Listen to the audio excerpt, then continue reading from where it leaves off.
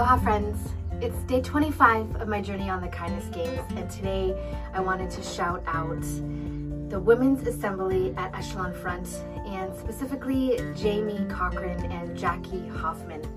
I had the chance to sit in on this month's Women's Assembly call, which was this morning. It was the perfect way to end June, end the second quarter of the year, and also to kick off day 25 out of 30 on my journey in the Kindness Games. I wanted to share a couple notes that I took while I was listening today, and because I know that they will encourage you like they did me. So I'm going to read them to you, and then I want to tell you why I'm so thankful for the Women's Assembly.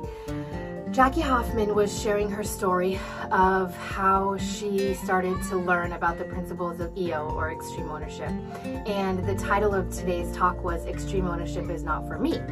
And I loved hearing how when some of her colleagues read the title of today's talk, they were confused because she exudes these things now, but it wasn't always like that. And those are the kinds of stories that really impact me, and I think as a new business owner and as a woman in leadership, when I get to hear the real raw stories of women who have gone before me, it makes such a huge difference in the way that I can continue to move forward. So Jackie, first of all, thank you so much for sharing your story today with us.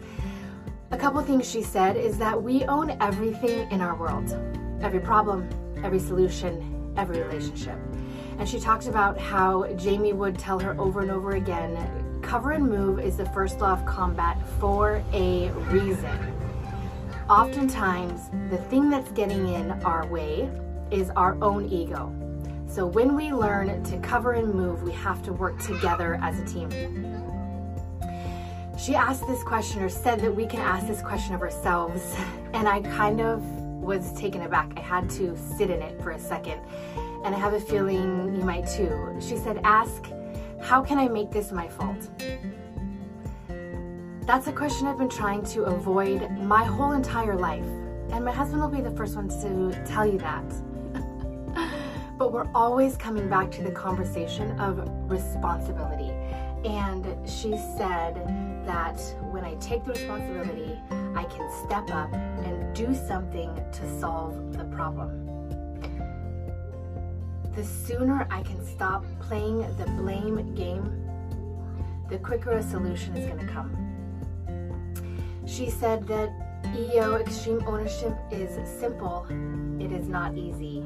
And I can say amen into that. It is hard. I am far, far, far from perfect at it. I am just scratching the surface of what it means to take extreme ownership, which is why I'm so thankful for the Women's Assembly. And Jamie, I'm so thankful for the space that you have created that gives us a chance to learn and see in action and hear through testimony how the principles of extreme ownership are applicable to us at home and in business, and as parents, as wives, as friends, as community members, as leaders.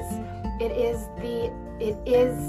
what it means to lead with kindness, because we have put our ego aside and we are trying to figure out how to move forward with the mission in mind when we know our purpose and we know the value that we can bring to the space.